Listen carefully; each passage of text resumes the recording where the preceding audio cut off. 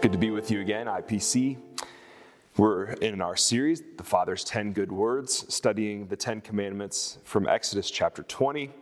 And I'll read just the beginning to orient us this morning. And God spoke all these words.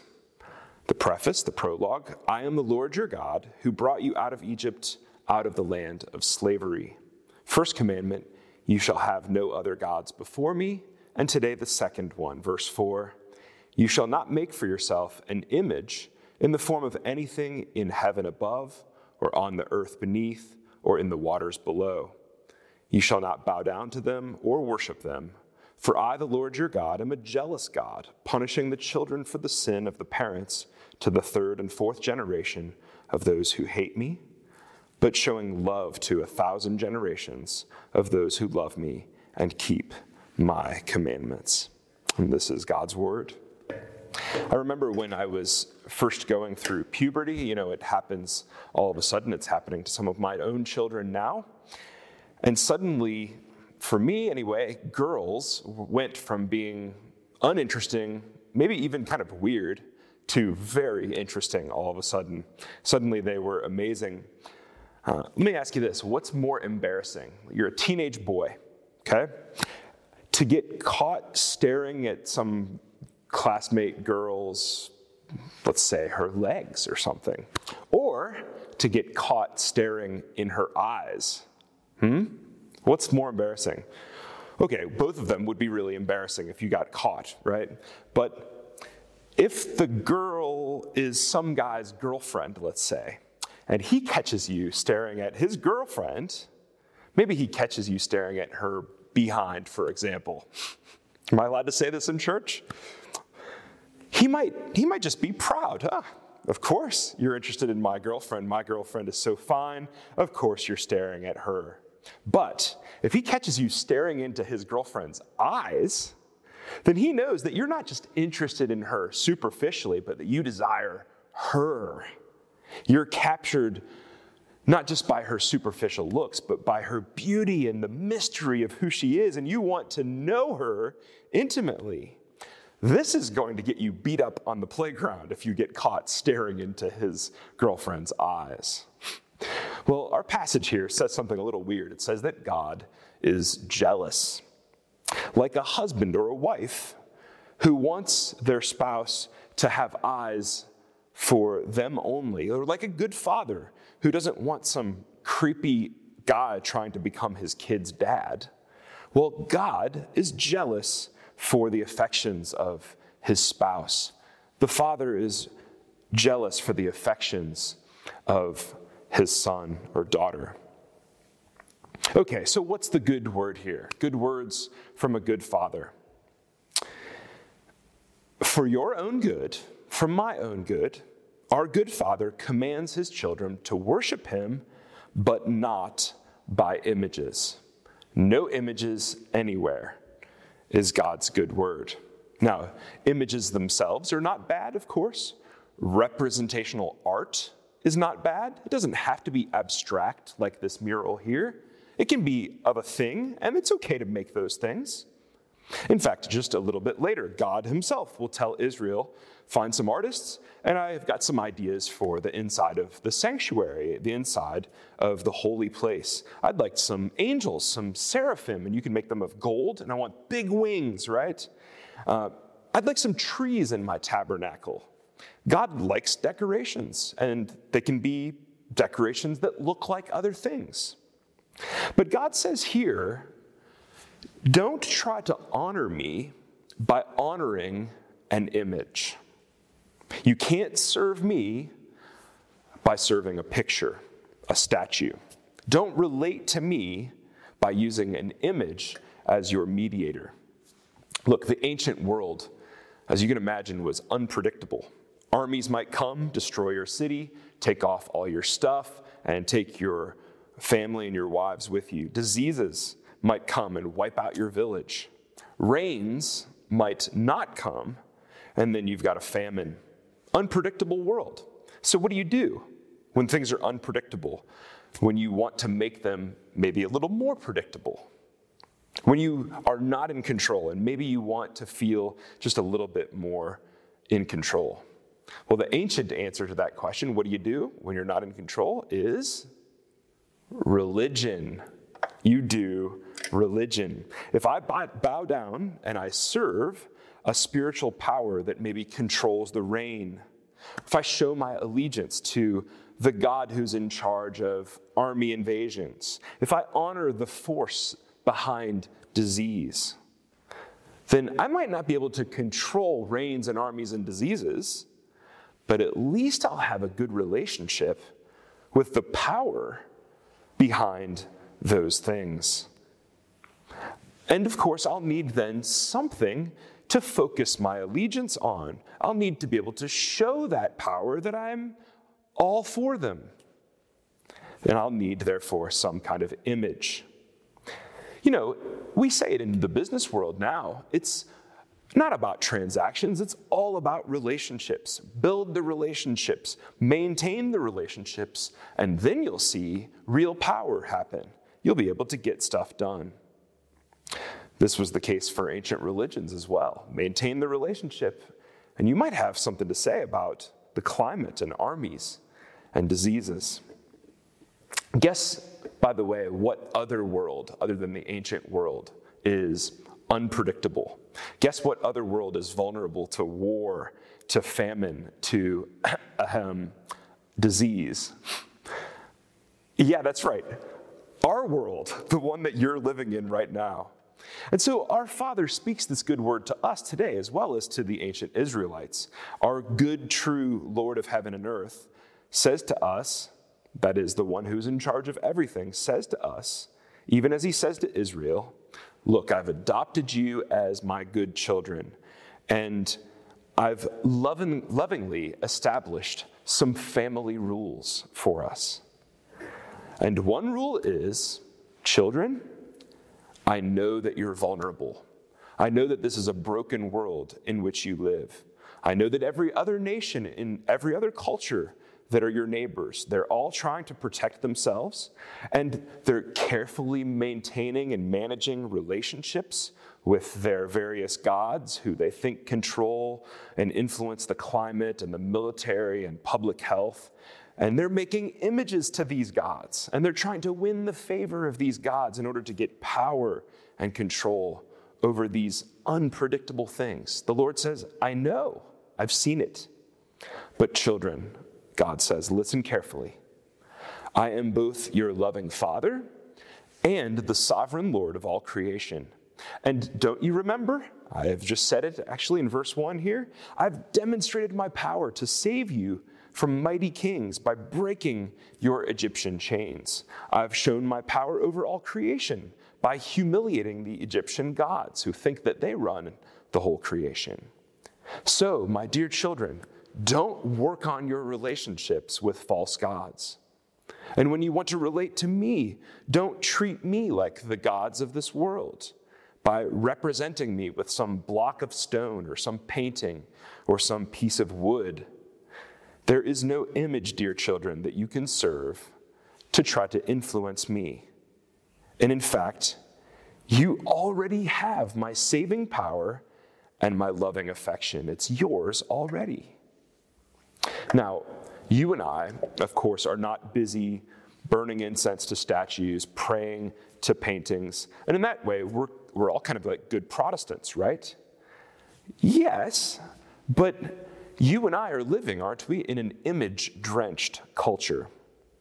And you and I, if we're honest, we are shifting our allegiances constantly, not really from one politician or celebrity or boss to the next, but from one image of a boss or celebrity or politician to the next.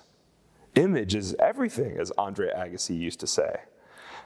I think if ancient religious people who worshipped and served images, if they could sort of back to the future themselves here to 21st century Zurich, if they visited us, I can imagine them walking down the Bahnhofstrasse. I can imagine them sitting in on some team meetings at Credit Suisse. I can imagine them following us on Instagram, and they would say, wow, this has got to be the most religious culture in history. So many people with so many fears, so many people with so many gods, so many people trying to control their lives by serving image after image after image. But our Father gives us this good word: make and serve no images anywhere. I can't be managed. I can only be heard, loved, served, obeyed, and delighted in. And I've made you, my dear children, my precious people, and I want your hearts, and I want them from generation to generation. So serve no images. You might say, what is God's problem? Why doesn't he want to be seen? Is he that shy? Why does he insist on being heard and not seen? You might say, I want to see God. Let's see you. Come on. Come out from hiding. Actually, Moses felt the same way. And 13 chapters later, he's having a conversation with God, and he says, God, let's see. I want to see your glorious presence. And God says, okay, Moses, I'm going to hide you in this little crack in this big rock formation, okay? And I'm going to cover your face. And then once I've passed by with all of my goodness and glory, I'll let you see just the tail end of the backside of the trail of all of my goodness. But you can't see my face, because if you see my face, you're going to die. Now, of course, God doesn't have a literal face. God is a spirit. And that's another reason, by the way, that it's dumb to pray to and serve an image. But the problem is not, of course, God's invisibility. The problem is that we are so messed up and so frail and finite that we simply can't experience the fullness of God's face. It could kill us. But you know what God does? God still wants his glory, his grace, his truth to be displayed and to be seen. He wants to do more than simply pass by us with his goodness and give us a little glimpse of it. As we said last week, we were made for God's glory, to stand in God's presence, to radiate with the effulgence of his glory, and then to reflect it. And so what does God do? He said, no images anywhere. Don't pretend you're experiencing me when you're talking to a picture. That doesn't work. But now he also says, one image only. One image only. I'm coming to you with all the fullness of my grace and truth, and I'm going to come to you, this is good news, in a way that won't kill you. My glory would kill you because you're so finite, because you're sinful women and men. I'll clothe myself in human flesh, and I'll move into the neighborhood for a while. My glory would kill you because of your sin, so I'll clothe my glory in grace and truth in my Son, who Jesus becomes, as the hymn Rock of Ages says, becomes that rock that we can hide ourselves in so that we can see God's glory and live to talk about it afterwards. Now, when God was having artists and artisans decorate the tabernacle, as I was talking about earlier, he planned for a golden box to put the 10 Commandments in. He wants to keep them around for a while. And he wanted these angels, like I said, to be put on the box, and they're going to hold their wings up over the top of the box. And this box, of course, is not just a box, but it's meant to be a seat, a throne. But what's on the seat? Well, actually, nothing is on there. There's an empty spot. The throne has no one sitting on it. Just the invisible presence of God himself. But when Jesus comes, full of God's own grace and truth, and finally now there's flesh and blood to sit on the throne of God's glory. This seat where the 10 Commandments themselves are sitting and the angels have their wings overstretched, this seat was meant and made for Jesus. And in Jesus, God says, okay, here is finally the one image that can adequately represent me. Here's the one face that you can see, and when you look at his face, you can be completely sure that it's my face that you're seeing, the face of Jesus. Isn't this stunning? On God's throne. One image only you get, fit to represent me, God says, and it's my son, Jesus. No images anywhere. Okay, one image, my son, Jesus. Okay, so far, that's true in one sense. But in another sense, I still haven't given you the full truth. Yes, God says no images anywhere. No face represents me. Yes, God says, okay, this one image only, Jesus' face, will be my chosen representation. But this was actually not God's original plan. And in fact, God has chosen us, his people, to carry out his original plan. See, Adam and Eve, we're told on the first page of the Bible, were made in God's image. But they failed to represent God's presence and power and glory and grace and truth. And then Israel, a whole nation, was adopted to be God's new son, God's new Adam and Eve. But they failed as well to represent God. And so Jesus comes along, and he's finally the son, the image, the representative that God the Father had always wanted but never quite had, both in Adam and then in Israel.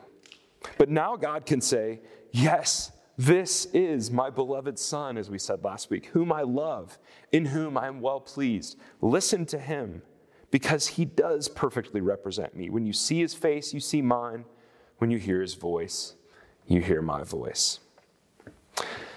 But Jesus doesn't just come as God's image in order simply to do it for us, to do the image bearing for us. He does do it for us.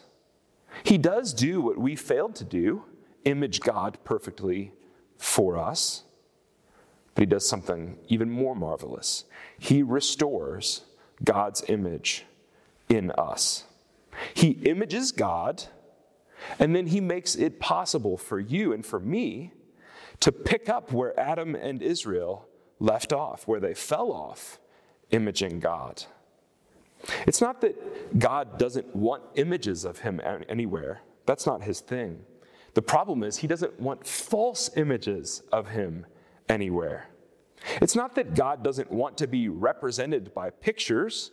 It's that he wants to change us so that you and I can actually picture God everywhere.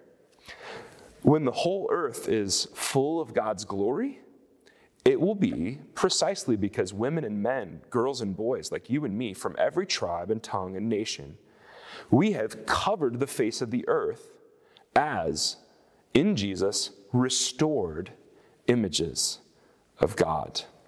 And then the Father will be pleased when he can point not just to Jesus, but point to you and to me and say, this is my beloved daughter.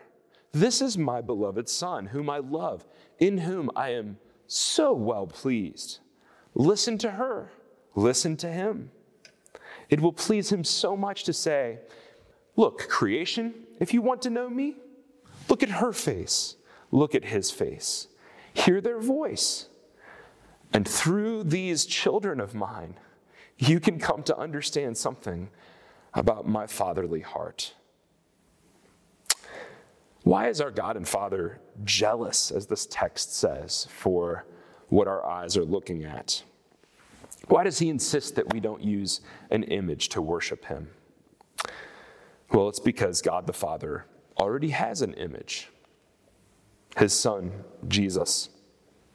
And it's because God the Father wants us to look at the face of his dear son, Jesus, until God has us for images. So changed are we in Jesus, so that he can show himself through us, his image, to the entire creation. And friends, like every one of the Father's 10 good words, when we realize the incredible plans that God has for us in Jesus, when we realize the incredible privilege it is to join Jesus in bringing about God's plans for the entire creation, well, then that makes us ready to say, doesn't it?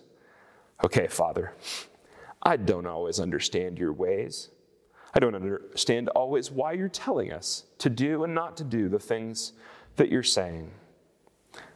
But look, if you say, Father, worship me with no images, then I'm listening. I'm your child. And the fact that you're jealous for my affections, for my allegiance, just makes me even more delighted to be your dear daughter, your dear son, in Jesus, your son. You know, we've studied John during Lent, and John's letters say some really fantastic things about this subject. John says these two things. He says, behold, what great love the Father has lavished on us, that we should be called children of God, and that is what we are. And then he concludes his letter with these simple words. He says, little children, keep yourselves from idols. Isn't that something? May we, with the privilege of being God's dear children, treasure his face alone, and in Christ begin to show his face to the whole creation, who needs a Father that so loves the world the way that our Father does. Let's pray together. Gracious Father, we ask that you would shine the light of your face upon us in Jesus so convincingly and so tenderly and so powerfully, that we would begin to reflect your glory, and that we would know that there's no picture or statue or anything else that we could turn to in order to have a father-son, a father-daughter relationship with you. Convince us of your jealous affections and make us jealous for your own glory, so that we reflect your glory in our lives. And above all, give us a sense of the delight it is to be your dear children in Jesus, your true Son. We ask it in his name. Amen.